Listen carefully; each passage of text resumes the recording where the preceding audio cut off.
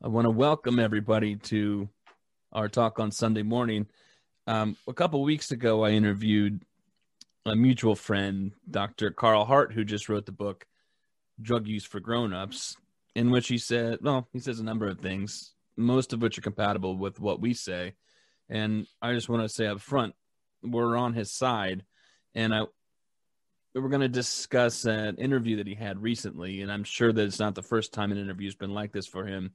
And it's certainly not going to be the last, where he was sort of ganged up on for his point of view, which is mainly that, well, to say it in a few words, like he would say it, drugs aren't the problem. So anything that people think that is a problem by virtue of drugs, he says, nope, think again. There's something deeper going on. Drugs aren't the problem. Most people can take drugs and they're okay. To the extent that people are taking drugs and it's killing them or hurting them, it has to do with our policies around drugs and the mythology that drugs are bad. So he would also say, negative social conditions, right, coming out of the Miami ghetto, and he would have one little other category where they have some kind of psychological problem. I've heard him throw that in as a residual. True, and a myriad other things. Like he does talk about social depravity, and he talks about the possibility of psychological issues. He's looking at it from a strictly research lens, where he has to talk to other researchers about if he has the findings that, well, drugs aren't the problem.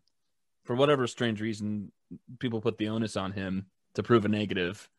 Like people are saying drugs are the problem, and he says, all right, let me test that.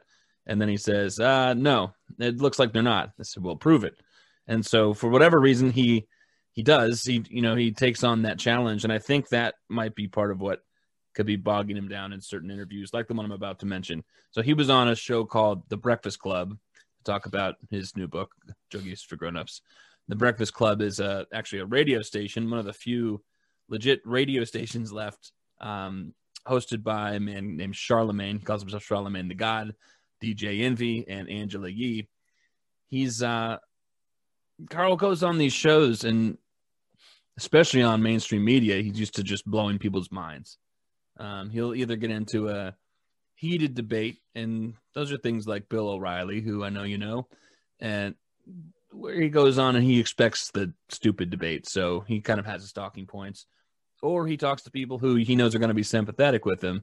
Like I think he believed that this crowd was going to be, where he has a more nurturing kind of an attitude, where people might be ignorant, and he says, all right, I think this might be a little bit of ignorance on your part, but certainly not malice. So let me meet you where you are and see if I can walk you through this. And then they say, oh my God, this is so crazy. Drugs aren't the problem. That's not exactly what happened here. You mentioned he was on a podcast with a guy who liked him a lot, who also kind of had a kickback reaction. Do you remember that one as well? A famous national podcast. Who's the most famous guy? He likes Carl. Joe Rogan. Right. Rogan. Yeah, that's true. Rogan agreed with pretty much everything, and at least he listened to him.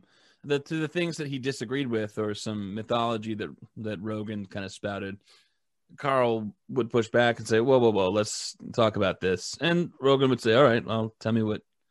And so maybe he didn't get through to him, but at least he had the platform and time to listen. Wasn't hostile. Right, exactly. So he's used to just saying stuff like, well, let's back up and look at the evidence. And he'll say, please remember, I'm the one doing the research here.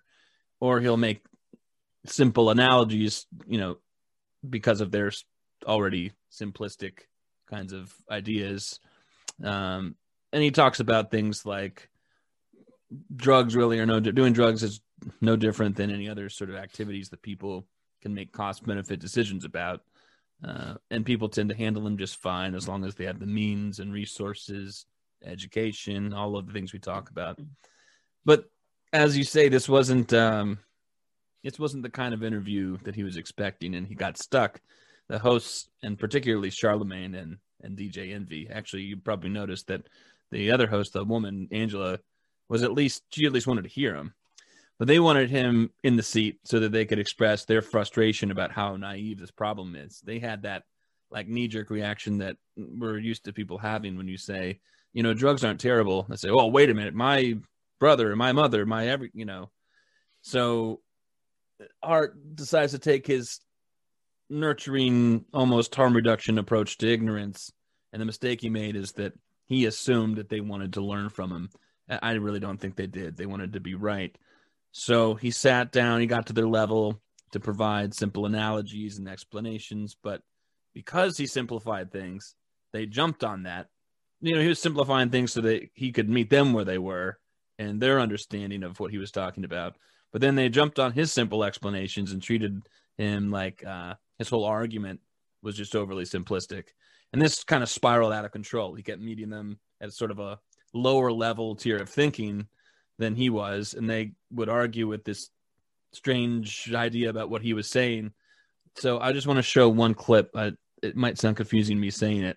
This is just one of 1,000 examples, and it was almost painful to watch. Or heroin is the evil thing to engage in. Those things hurt people, including the person using them. You know what I mean? Yeah, great question. So I didn't ask a question about statement. Well, I was trying to save you, right? Because on the one hand, you should know that heroin is a medication that is approved for treatment.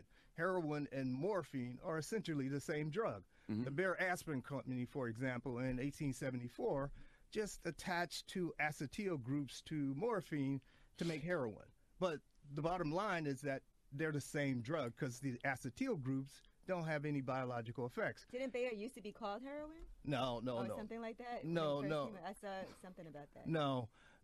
But the point is that heroin is a perfectly good pain reliever. It also induces euphoria and a wide range of effects that we desire, like pleasure. So when you say that it doesn't harm you, certainly it can harm you. If people overdo it and they don't know what they're doing, they certainly can be harmed. Just like when you drive a car. But is it addictive though? Is heroin addictive? Is heroin addictive? Certainly can be addictive. You drink alcohol? Not really. Well, people drink alcohol. Alcohol is addictive. Sugar. All of these sorts of things can be addictive. In my book, I'm trying to help people to understand what makes things addictive, not the substance itself, because as much as 75% of the people who use heroin are not addicted. They don't have any problem. What you say? What percentage? I'm sorry. As much as 75%. So when you see this, you say, all right, if most of the people who use that drug or any other drug for that matter are not addicted, then you have to look beyond the drug itself. Something that you and I are going to get on about a little bit later, but one thing he does there is he asked him, isn't heroin addictive? And I don't think that Carl actually would say something is or isn't addictive. It's not really how he thinks about it, but he knows he has to speak that language. So he sort of goes down to talk about what is or isn't addictive. Obviously, it's like nothing's really addictive. It's just people can become addicted to something given their circumstances. We'll talk about I don't think he would go as far as we would go in that direction. Maybe I'm wrong. The woman threw in sugar, and Carl went along with that. Yeah. But I believe, in my experience with Carl, and I think we had a little conflict around that on the Addiction Theory Network. He doesn't have a theory of addiction. He doesn't want to expand the idea of addiction. When he says, sure, heroin can be addictive, but do you drink alcohol? You and I would say, well, there's no list of addictive things and non-addictive things. There's things that provide people with the kind of emotional resonance, a reliability that they seek, a predictability. And I would say sugar's more pleasurable than heroin, because heroin is a depressant drug. And it operates primarily through creating an absence of pain. So we tend to focus on the experience. We would say people become addicted to experiences. Carl wouldn't say that. He might not say, I guess I don't know when he says, oh, heroin is addictive and so is alcohol.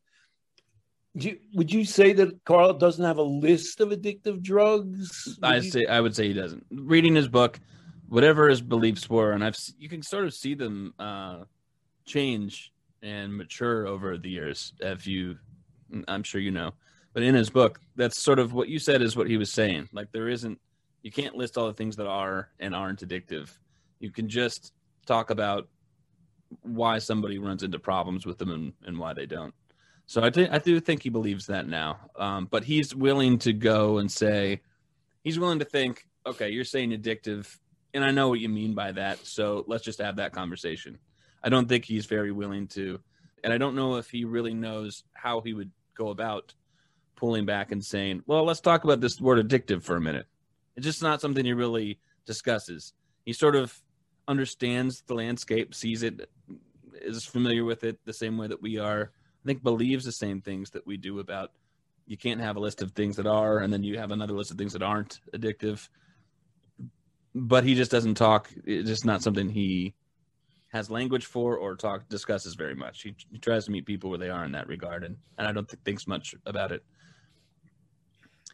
He doesn't have a theory of addiction. He doesn't say, well, people get addicted to this experience because it serves a function that has these kinds of kickbacks. He doesn't have an elaborated theory, but I basically we're in the same space. That's exactly where I'm going with it. Unfortunately,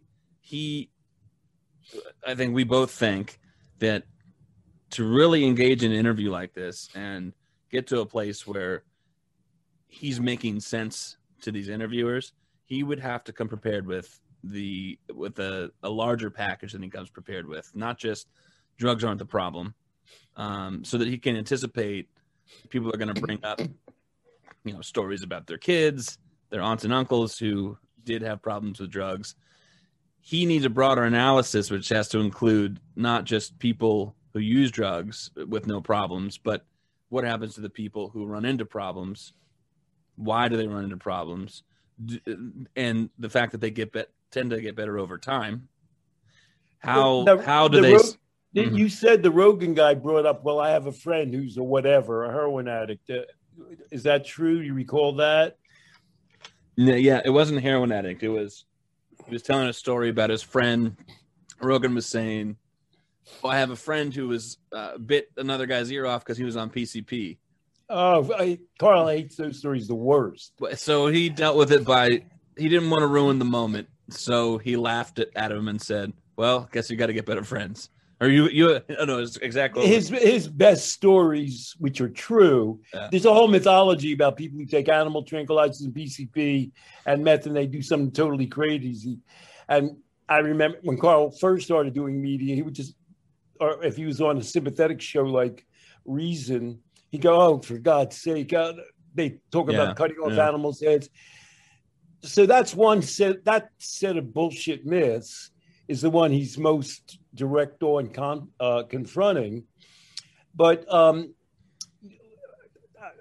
I got kicked off the Addiction Theory Network because I can't go into all of it, but Carl got down on the group because they were too focused on addiction. And one of the other members, Mark Lewis, wrote me saying, where's Carl going with all this? He's really going off the deep end. And I was so amused by the whole thing that I put the interchange on Facebook. And so my good friends who run that network, Nick Heather and Derek Heim, nobody's been better to me than them, threw me off. And then I got an email from Carl, and I was afraid to open it. I never opened it for like 6 months. You did finally open it? No, I never opened it. He called me. Oh. And he called me and he gave me, or he emailed me and said, call me. And I called him, and he was hurt, that I had, revealed that, or that I was amused by the conflict. But at that time, he was put, a couple years ago now, 2017, 4, he was putting it down as an academic preoccupation that people would care what addiction is. But I think where we're coming is when he comes into that room and he says, people take heroin, they don't become addicted. Yep. And then somebody says, well, my mother became addicted to her. What about that guy on television? And they'll say, well, that guy on television, they made that up, Yeah. But he doesn't have something to slot in to say, exactly.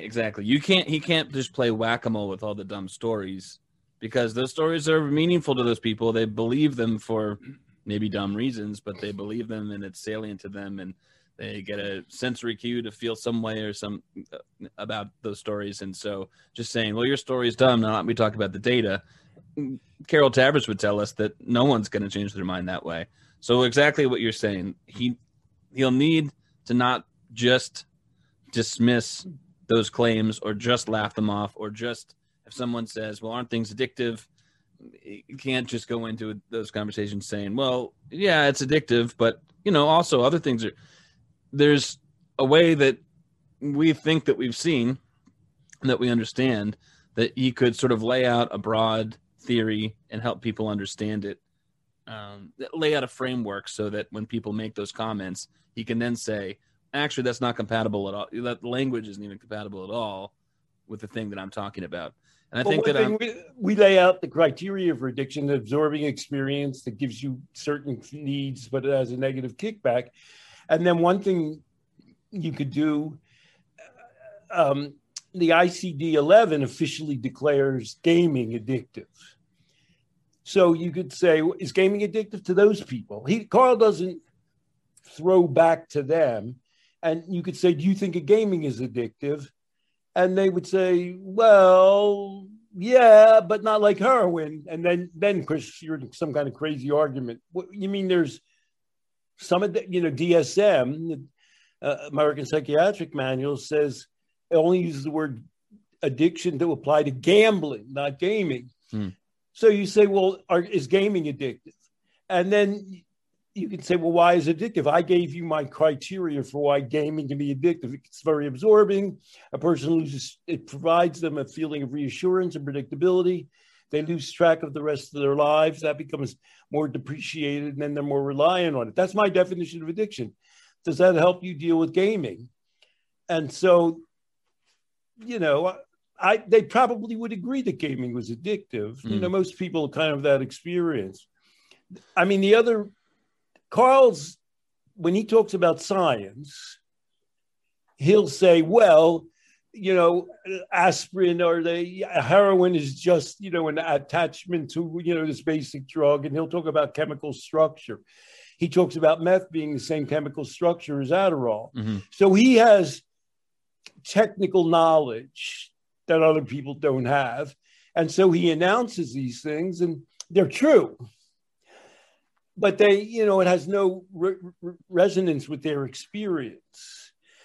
And the method that I use in those situations, I think you've seen me, is, to do recovery. I always use the example of smoking. I go, to a room of people, what's the most addictive drug? And they say smoking. And then I say, does anybody in this room quit smoking? And if you're in a recovering conference, if there's 500 people, 300 of them, 400 have quit smoking. And then I go, how did you quit smoking? Did you join a recovery group, or did you use a chemical, even a drug? And sometimes nobody raises their hands. So I say, so you quit the toughest addiction without any sort of chemical aid or a recovery group. How's that possible? And then on the other hand, around heroin, of course, what was that? Dreamland? Is that the name of the book where the guy, everybody knows that painkillers. Sam Quinones. Everybody knows that they're opioids because that's what's mainly in the news. Yeah. And then, I do this routine where I say to the room, well, has anybody ever taken an opioid painkiller? Everybody raises their hand. I say, well, did you become addicted? And nobody in the room has become addicted. I say, well, if they're so addictive, how's that possible? People can think of that. Well, that's the perfect way to do it. You get people to begin by telling you what their experience and their beliefs are, and then contradict their beliefs themselves, but you don't have to do anything. I think people think about it, I want to say this before I lose the thought, most people get coronavirus and don't die from it, but still enough people get it and die from it. It's almost like everyone's walking around thinking, well, this is just chance. That's what Carl's, I think, is missing from this discussion, is that it comes across as though he's saying, well, 75% of people are fine. And so there's this space where they say, well, what about those 25%? Just screw them all. Those people, and he doesn't have, of course, he talks sensibly about what it means that people become addicted or have problems with drugs or get hurt from drugs. Poison drug supply causes death. That has to do with policy.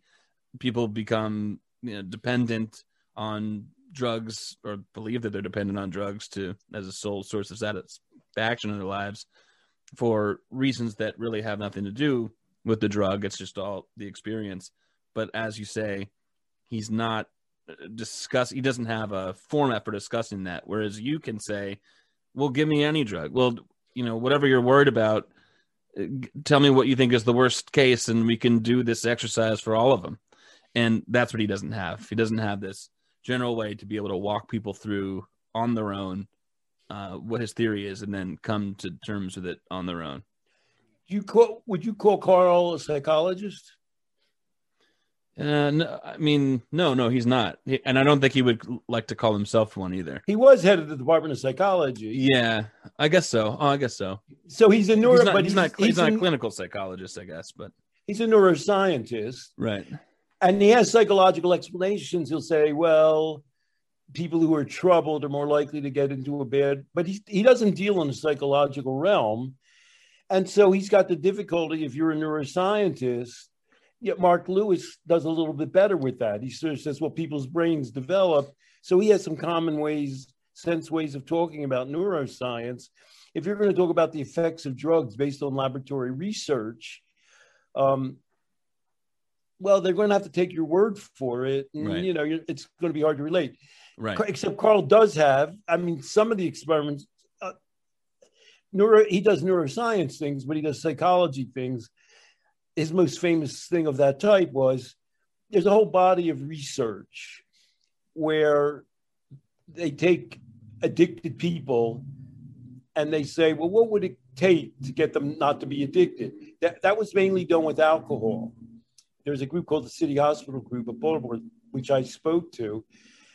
You can't do this research anymore. It's for reasons that'll be obvious when I describe it. They'll take street alcoholics, guys who hang out in the street drinking from bottles, and they'll say, we'll give you, $10 a day if you do an experiment. They bring them into a place where they can reside. And they say, you can drink as much as you want in this little isolated cubicle, or there's a television room with the TV, nice warm sofas. Other guys are hanging out there and snacks, but you can't drink there. And so they drink less because they want to spend some time. So if you have a model of alcoholism, well, it's genetic. As soon as you taste the alcohol, you're out of control. That's not the way life works. Yeah. They're taking alcohol for a reason, but then if you give them some other reasons, well, they'll take less alcohol. This is an aside. My wife has this. I think about this all the time. She's a supervisor at a clinical supervisor, and people spin the wheels all the time. They have all these theories. They've read these textbooks. They have their CEUs or whatever that they're fresh on their mind.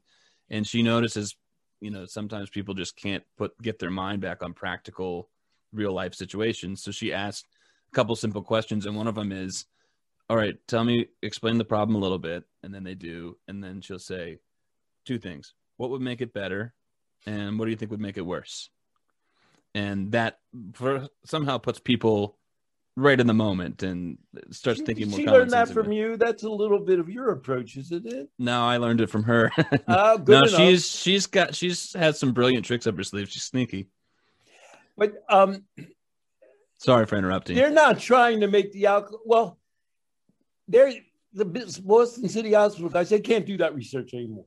Mm-hmm. But there's a practical version of that research, which is called wet housing, which means guys can come in off the street and live there and drink, and then they have a room.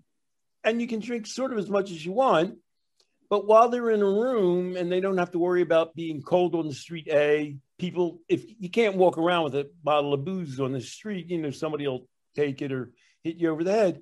You can store it. They actually start dropping their drink. They're still what we would call alcoholics, but in that comfortable setting, they drink less. They don't become social drinkers, but they become more relaxed and comfortable. And, hopefully they're treated with respect. so that's an example where eliminating the concept of loss of control and saying that the environment affects even the worst street type drinkers. You can apply that and they'll stop being the worst street side drinkers. That's a real harm reduction approach. The Boston City Hospital guys were like scientists. Carl's version of that research is, he would advertise for experienced meth. It's hard to get real drug addicts into labs. It's hard to find real drug addicts in New York City. So he gets experienced meth users into the lab and he says, well, I'll give you $5 or $10 if you don't take meth today. And they go, okay, all right. And guys have used that clinically. There's a group at the University of Vermont. They paid people to be sober. They paid people to show up for clean urines. So, that's, then the question becomes, well, are you going to pay them $10 or $100 a day for the rest of their lives? So it's not a totally practical thing, but it has a scientific implication. Well, if you think they're out of control, they're not out of control. They're just balancing their options, and their options are different than yours and mine. So, and Carl did that research. So he'll refer to that, but he doesn't refer to that kind of work. He doesn't have an elaborated model like that. Well, people are just balancing out their options, which he's doing that research. And for some people in some situations with a certain outlook, taking meth or heroin or alcohol, that's their best deal. That's the way they're going to go. And unless you can change the rewards in their life by giving them, you can give money. In the life process program, we would say, well, we're going to try and help them develop skills that will allow them to get other rewards to outweigh the rewards of the whatever. In our case, gambling or shopping or sex or food. But we're going to try and help them balance that scale in a different way. So he starts out with drugs, and he knows drugs don't do what people say they do. Can I, before you go, oh, no, go ahead. Go on. Keep going. Before you go on any further, I just want to make clear, I want to review what I said so far in a couple words. I watched this interview that first of all, I read his book, Drug Use for Grownups. Excellent book. And you interviewed him. And I interviewed him. And it was the book was an outstanding proof and thesis about what real problems really are. And I agree with him wholeheartedly about it. And I think you do too. He was on this interview and I was just watching the extent to which people can be ignorant and knowingly and sort of wanting to be ignorant almost. It was painful to watch this whole interview. We enjoy him and the work that he's doing and the message that he's putting out, including I do drugs. I'm all right. I do drugs responsibly. I'm an adult. I can think about it. And he even says things like, I do chemically very pure drugs so that that's part of the way that I weigh the risk and the reward, and I think that everyone should be. Well, he mentioned overdose, and he says, well, overdose, which we know is a mixture of drugs. Mm. And so I'm able to use drugs safely because I'm able to get better heroin. If you're going to start getting stuff off the street, that's the danger. That he's saying I can get something that's chemically pure. And the argument to him is, well, isn't that nice? You can get something that's chemically pure. What about these other people? And really, he should be saying, well, no, yeah, what about those other people is what I'm saying. People should be able to access what I'm accessing, and they're not able to because we have this backwards sort of idea that drugs are horrible. Let's make sure that we wipe them out of existence, even though we know that's not possible. And now what we have is just completely unsafe. But he doesn't. He get into drug. He doesn't get into heroin maintenance and drug consumption sites, does he? He does. Yeah, he does. Okay. No, I mean, he went the depth. I was. So that's a policy angle. Yeah. I get pure drugs, but they can make them for other people too. He even has a chapter, which I was surprised to see in the book, called Addiction is not a brain disease, where he does talk about the reasons why it's important that we understand that there's not something pathological that's caused by drugs, or that's triggered by drugs, or that's genetic and, jump started by drugs to a vulnerable genetic population or something like that. But he doesn't, as you're mentioning right now, get into an addiction theory really. And I think maybe part of that for him and for others is, well, it's not my bailiwick. It's not my area specialty. I don't want to argue. This is a worthless argument about, what addiction is or doesn't exist or something like that. I just want to get into policy and saving lives.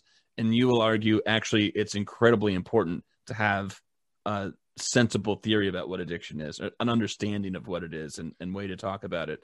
And you're saying that would help him get on television shows and podcasts.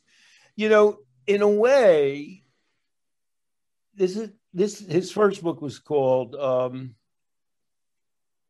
High Price. Yeah. Which gets into that research I was describing. In a way, it implies the meth research where, if you give people money, they'll stop taking meth. Mm-hmm. And it's not that much money.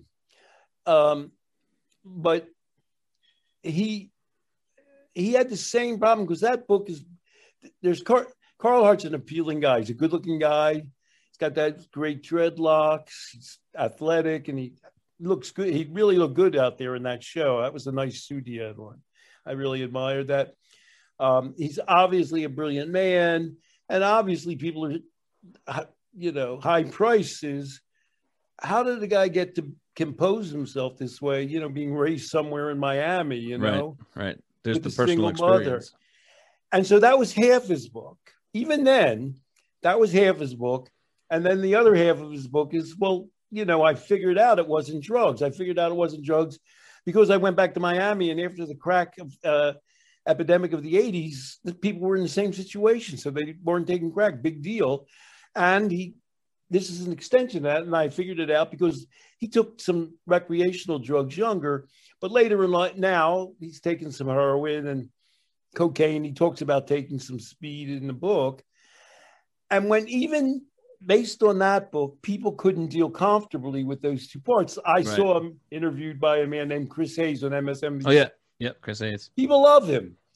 They say they want to hear his story. And then when he switched into the story, the problem he has in this show, it goes beyond, and the Rogan show, and he's fighting a ton of myths. It's not that, they're reacting to him. They're reacting, they believe these things. He's here to tell them everything you believe. Another thing he says, everything you believe about drugs is wrong. Something I've said a lot as well. I would see Carl speak. The first time I saw him speak, he was being interviewed by a man I know, a friend of mine, John Tierney. Maya was there. When I came in, Maya said, Carl, Stanton's here. We had never met. And Carl was very warm. And I said, how's Carl know me? Although Ethan had said, well, Carl thinks the same way about drugs as you. And he said, at that time, he said, well, 80 to 90% of people who take drugs just have no problems with it. He said, well, heroin withdrawal isn't what they make it out to be. It's like a bad cold. People get over it all the time. And afterwards, because a guy came up to me because he had seen, because Carl began, but every time I've seen Carl speak, he begins by saying, well, Stanton Peele's in the audience. Much of what I say, most of what I say varies. I, heard originally from him. He said that in his interview with you. And then the guy comes up to me and said, what he said about drugs and heroin isn't true, is it? And I said, well, you got the wrong message. You're asking the wrong guy. Yeah, right. And then Carl afterwards came up to me and said, well, how do you deal with all this? And my joke is Carl's looking to me as a role model when he's a professor of psychiatry and psychology at Columbia. So, but what he's talking about is he's always encountered a lot. As soon as he's espoused the idea that the drugs are not the problem, everything you believe about drugs is wrong, he's in a conflict situation. He's used to that. So before today, you said, when I told you I wanted to talk about this, you said, the same things that I am are landing in the same place. And you said there's basically 5 ways to know what the reality of drug use is. In other words, that most use is normal and most people recover naturally. You already talked about, well, Carl has personal experience growing up in Miami, seeing people use drugs around him, figuring out the drugs aren't the problem. He has done extensive lab research, and you talked about similarly in Baltimore City Hospital and Johns Hopkins. Can you and the third kind is he's now using personal experience. Right. Well, I've taken heroin. Look at me. I'm a regular guy. Right. And so you're in a different ballpark when you're going to rely on that. People are going to say, well, what about my aunt? You know, exactly. She became heroin. Right. And you didn't include this in the clip, but along the way, Charlemagne said to him, are you going to show that piece or? Yes. Let's do it right now. Watching your body language and I see you shaking, I'm like, okay, is he going through a withdrawal or is he upset about Give me something? a break, man. I'm being honest. Come on. You know, You're upset, clearly. yeah, you know, it's like, first of all, I have too much respect for you. Too much respect for you and too much respect for you not to come here and be correct. You know, I am upset about what has been said about me because, you know, I have children, I have a family, I have all of these sorts of things. Would you want your children to indulge in drug use? Because, you know, growing up, I see you from Miami, you from a poverty-stricken area. You've sold drugs, you used drugs as a kid. I'm gonna let it play. But you know, This what? is the good. thing that This you're- is interesting. Okay, the thing you're talking about drugs, comes a little bit especially after this. drug, don't use cigarettes. It's a gateway to stronger drugs. Would you advise your kids to use drugs or tell your kids about using drugs? It's like saying, would you advise your kids to have sex, right? Why is sex always the correlation? Because everybody, I hope, has had sex. But if my kids are getting married, well, I'll tell you. but if my kids are getting married, yeah, you say want them to have sex, right? And sex is pleasurable, right? And people want that sort of pleasure. Correct. So when you say, would you advise your kids to engage in drugs? And I wouldn't advise them, but that's not my concern whether they do it or not. My concern is keeping them safe.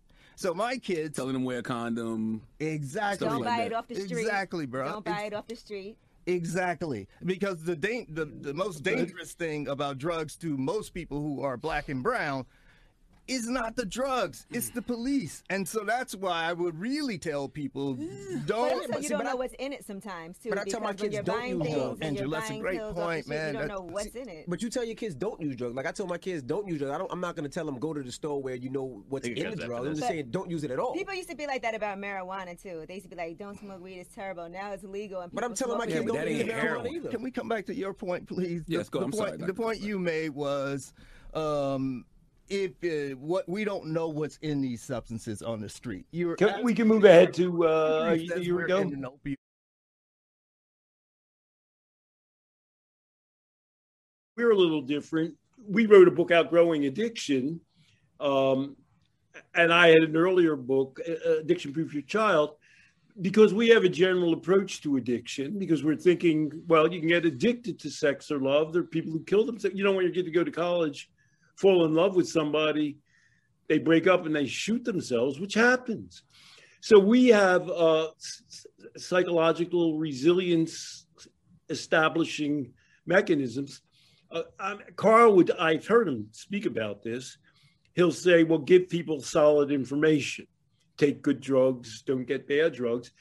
We're psychologists or developmentalists, and we would say you need to allow your child to have an engagement, a positive engagement with life, which I'm sure Carl does in real life. You want them to have interests, you want them to have positive relationships, you want them to have positive values. And you and I would say, you want them to have independent experience.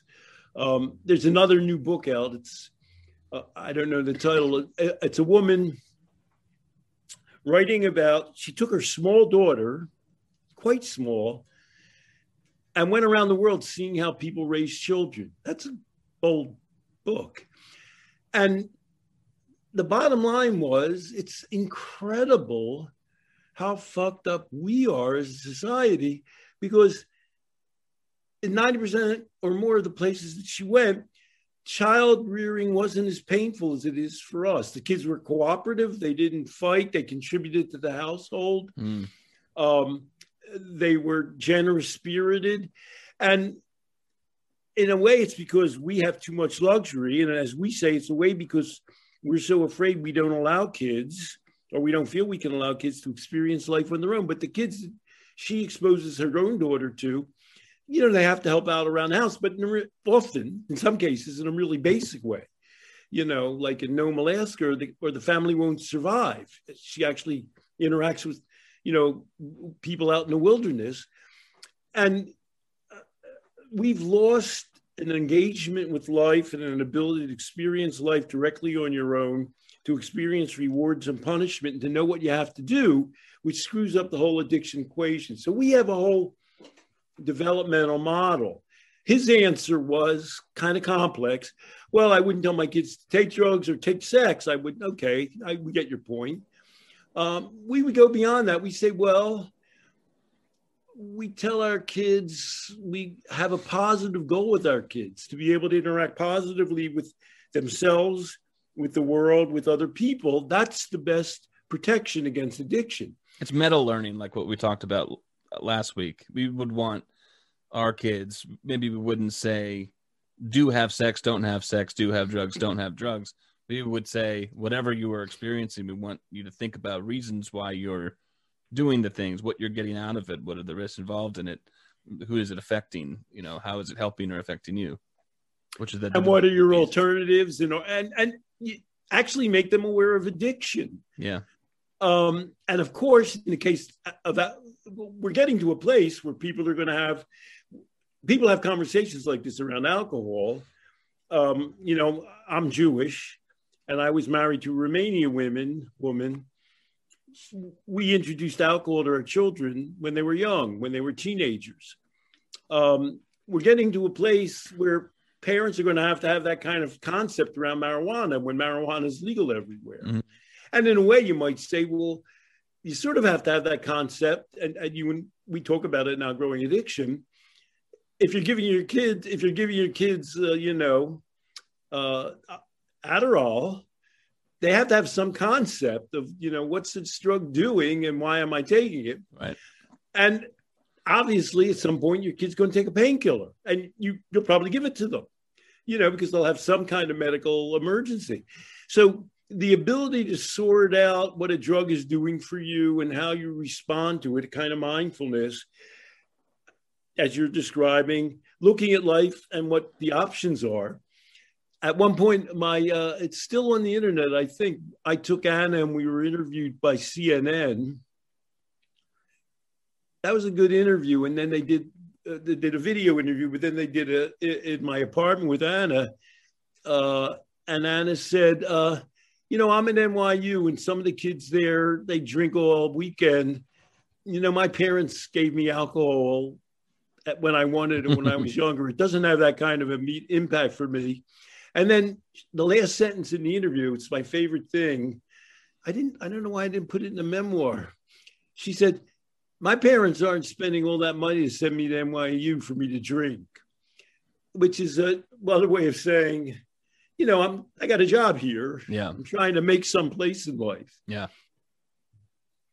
So Carl's he invites a lot of lightning. He's a lightning rod because he's so prominent.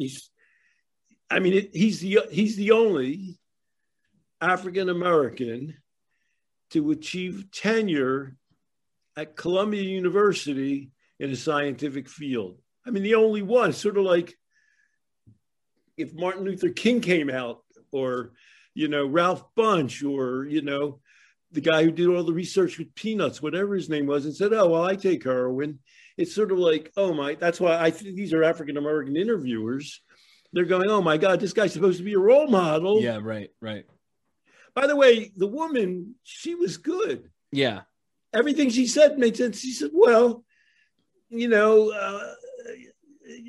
have to tell people about marijuana. It's legal or it's going to be legal. So they're going to have some okay, I can take it. How are you going to take it? She talked about, she said sugar. She talked about impurities. She was the one, she was the go-to person.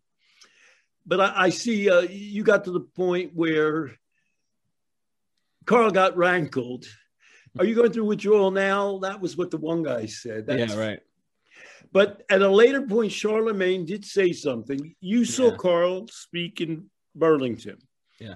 And on the panel, he said, well, I'll take heroin before they go to a tense meeting.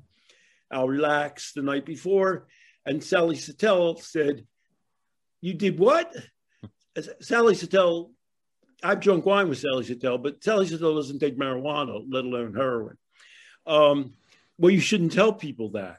And Carl's point is, well, how do people know that people can control drugs? If the people that control drugs, because they can control drugs, never tell anybody about it. Yeah. Sally's answer was, Sally wrote a Wall Street Journal review of Carl's book, and a review was basically demonstrated in her response that day also, which was that I get what you're saying, just don't tell people that, they're going to get the wrong idea.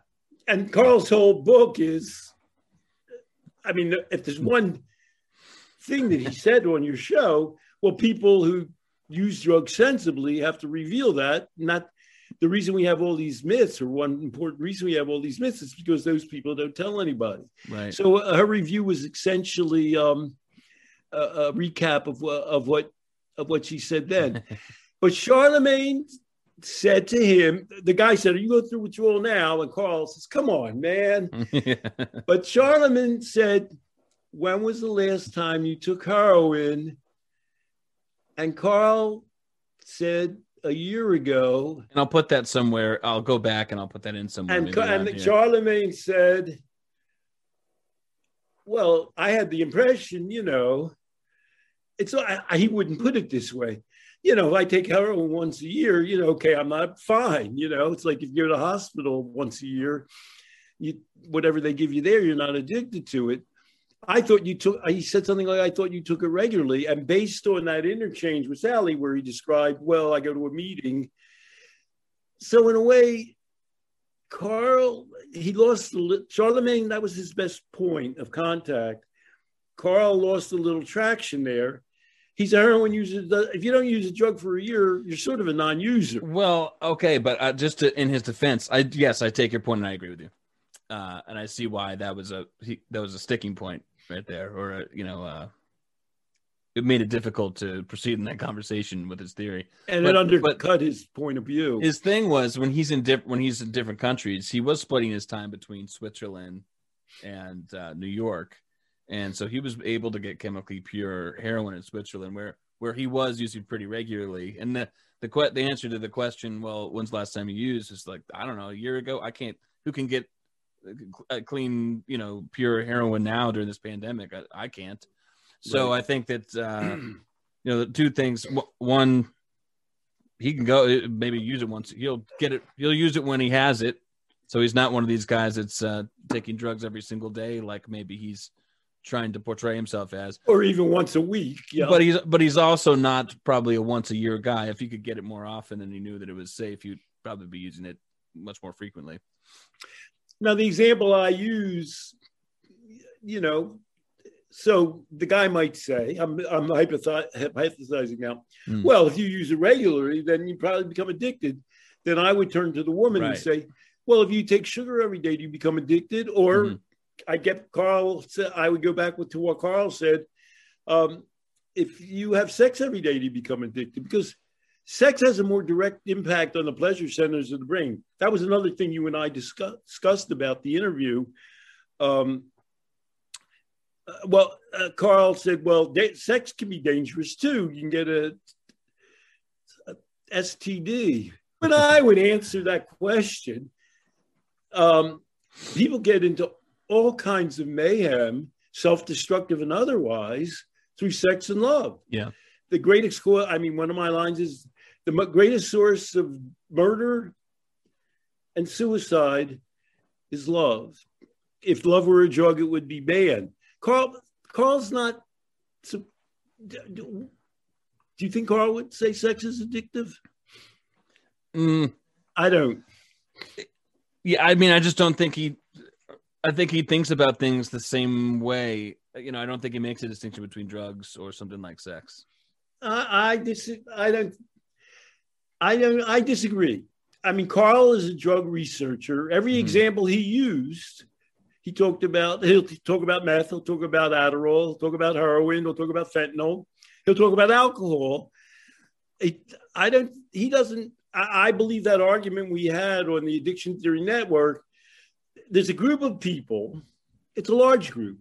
There are people like you and I who think that the dangers of drugs are overdrawn, A, and B, they're misstated so that people aren't prepared well for dealing with drugs. That's where you and I and Carl are in the same bailiwick. As we've been saying, he doesn't have a larger vision of addiction, of how children avoid addiction. Or I think one of the things he was complaining about, and I know some of the people there say, well, if addiction's if used badly with regard to heroin and drugs, why would you expand the use of the term addiction to whole new areas like sex and love? That's going crazier, and gambling. Right. And what's our answer to that? Well, I see what you're saying now. So I still stand by my point that I don't think he makes an incredible distinction between drugs and those things. I think it's more that he needs to respond to people's mythology around drugs. People aren't sending the same mythology all the time about sex. But you're right. It's like there's the idea that you're talking about is someone might say, addiction's complicated enough. Why do you have to add more? And we're saying addiction is being made so complicated because we're excluding the rest of life from the theory or the idea about it. It goes back to the original point. There aren't a pile of things that are addictive and a pile of things that aren't addictive, which Carl might go along with. That doesn't mean that but he knows, he says, well, heroin can be and alcohol can be addictive. And you and I would say, well, there's a bunch of powerful experiences. And those powerful gambling, something that can really absorb you, sex, love, you can imagine them. Some people get totally absorbed in shopping. Some people exercise. When you can get totally absorbed in something so that it rules your consciousness in a way that can allay all of your anxieties, be totally encompassing and predictable, that's a dangerous involvement. And we would agree with him. He would agree probably with us that I think you could say all that and he would say, yeah, for sure, at this point in his career. And I think he's moved along a little. And that's important because it means that, well, whatever could be all encompassing like that, it means people do it to destruction because of some lack of belief that they can generate it somewhere else in their lives. They don't have balance in their lives. And that's why I think, but what you're saying, that's why it's important to understand all of that, to be, you put that up front rather than addiction remaining this strange concept that no one really defines. And you're kind of talking around each other about what it is. Right. Because he never really, when I give a workshop, I'm going to say, well, this is what addiction is. I'll show a cycle of addiction. It's in our book. Right. Well, let's close with, we talk about children a lot. You have a small girl, a couple of years old. I have two adult daughters, one over 40 and one over 30, and an adult son. I sometimes wonder, people talk about bad things that happen to girls, women. I've never had those worries about my two daughters, let alone at this point in time, I think it's a fair statement. Well, given, what Governor Cuomo has been up to with like 25-year-old, they're not interns, they're full professionals, leaning on them. What if the young woman, had given in and had an affair with him? Where would that have ended up? He's 63. That would have been murder for her. Perhaps at this point in time, a lot of people are more worried about their daughters getting in a destructive sexual or love relationship, that one that was so unequal, and she would have been in love with him, or who knows, it wouldn't have come out well for her. And so I don't believe my daughters, I wouldn't say life has been totally smooth for them, but neither of them is going to be put upon. Neither of them is going to be destroyed or participate in a destructive relationship. I believe they wouldn't put all their eggs in the basket of whatever that reward is, to the extent that they would allow themselves to be taken advantage of in some way. They would say, this is too much. I have other things I've got to do in life. That's one thing. So they would be unlikely to be addicted. The thing is, they have good instincts about avoiding destructive things. They're aware of, they're mindful of when something's hurting them. So you would say, and I don't know if I said it, they had a mother, you know, if a relationship is harmful to you with drugs or alcohol or gambling or shopping or with another human being, well, that's not a place you want to be. So you have to be both care enough about yourself to know that you don't want to have negative things done to you, and be self-respecting enough that you won't let negative things be done to you. And you have to be mindful enough to have your sensors out. Like, I mean, I know I've had conversations with Anna where she'd say, well, that guy's just going in the wrong direction. She once went out with a guy who knew my book, Love and Addiction. He disliked it. She didn't break up with him because of that. But she should have. She said to me, Dad, I'm never going to get in a relationship with a recovering guy again. There's that was her bottom line there. So, all right, Carl's a famous, remarkable man. He's got a lot of guts. I mean, you might say, you know, well, we would ask the opposite question from Sally. Sally saying, why are you telling people this? Just keep it to yourself. And Carl is driven by an impulse that he knows these things aren't true about drugs.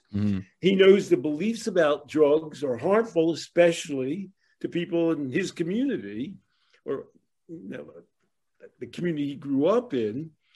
And he feels intellectually needful. He has the intellectual integrity to say, I know this to be untrue and this to be true. I'm going to come out and say it.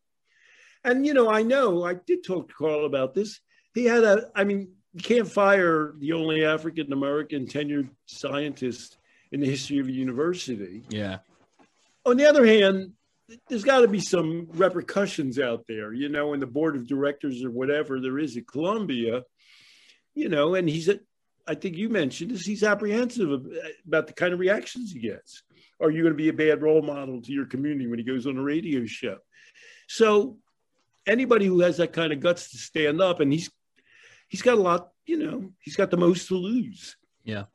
When you're in a really strong position in life, you're in the most danger of having, and the guy said, well, what about your kids? So on the one hand, he's going to say, well, I want my kids, I don't tell my kids that they take drugs, but if they take drugs, they should get healthy drugs. We would go farther and say, well, they should be healthful in general and mindful about anything they use.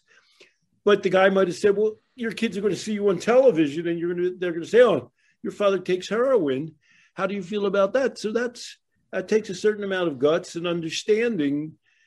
Hopefully he has that kind of relationship with his children where they'll understand where he's coming from. One thing I regret about speaking with him, maybe I will again sometime, is I asked him about that. I didn't realize all of his kids were grown, but I said, so what kinds of conversations do you have with your kids about drug taking? And I was I don't know him very well. I think he has some younger kids. She said they're all adults now. They all are. Even a 20-year-old, I think that's his youngest, but I don't know him well enough. I wanted to make sure in all of my questions that he knew I wasn't going to be asking one of those sneaky bullshit questions that he always gets.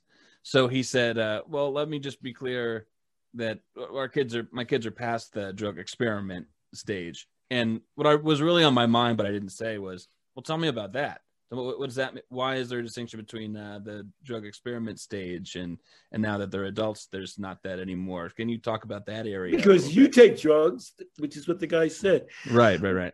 Well, Zach, he could tell, he knows where you're coming from. Yeah. And B, you have an ability not to put people back on their haunches.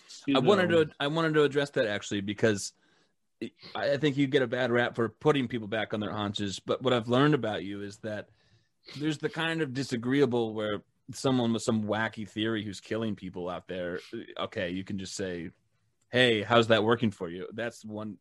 But what you're doing here, and I think what you do is so many, you know, Sally Satel, Mark Lewis, Maya Solovitz, people who are basically aligned with you. And I remember Johan saying to you, I hope this isn't too much to say, but remember him saying, well, how can you be so alienating or something with people who agree with you 99%? And I've come to learn, you've actually really taught me this. This is a very adult thing to do, to be disagreeable to the people who you want to be on your side and moving forward and doing well. I take that as a deep sign of respect. If you care enough to go into depth about what you might disagree with and what somebody else could do better. And that's what I think we're trying to do now.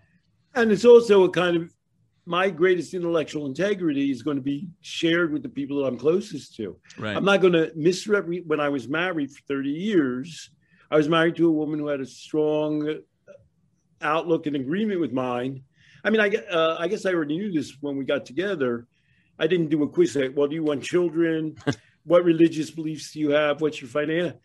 But we had the same attitude towards alcohol and drugs. I could never be involved in a relationship with somebody who is now and is the same. Well, she's married, but I don't have it in me to repress what I deeply believe in with people I care about and respect. I have to lay it out there and say, here.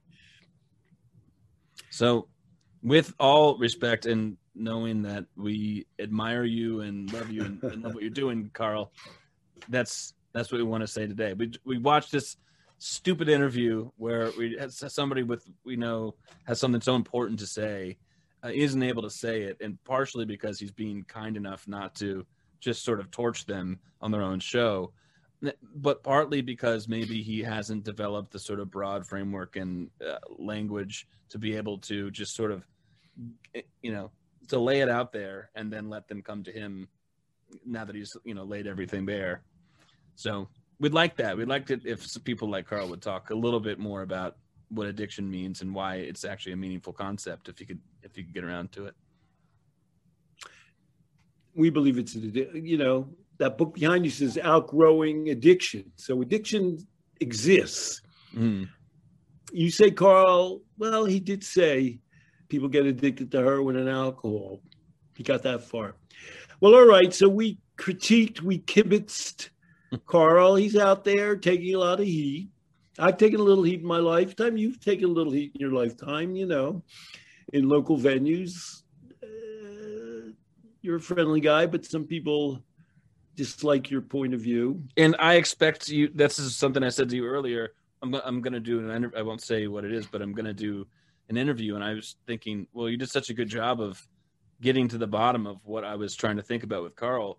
Will you do that with me? When next time I do an interview, when I'm missing the point or something, I would like your response to that. So, well, all right, I'll be happy to give it. Yeah, but I'm aware that you were on your county council. I mean, you've been in many situations. Well, you don't look for arguments, but you don't say things. You don't say things that aren't true, that you don't believe. And we might name him a couple of at least one addiction theorist who does say things that he knows aren't true. But B, you really won't sit quietly if you're involved in something with kids or with drugs and people lay something out on the table. Well, there's too many prescription drugs. That's why these kids out here are taking it. You're not gonna keep silent. Sally Satel could have the same complaint about you. Why didn't you just keep quiet? You don't have to talk about that. Yeah. And you're not a disagreeable, well, you say it. I'm not a disagreeable person, but I will disagree. So that's all right. Let's float this out there, and maybe Carl will hear about it. All right. Happy Sunday, everybody. And Stanton, thank you so much for doing this with me. Pleasure.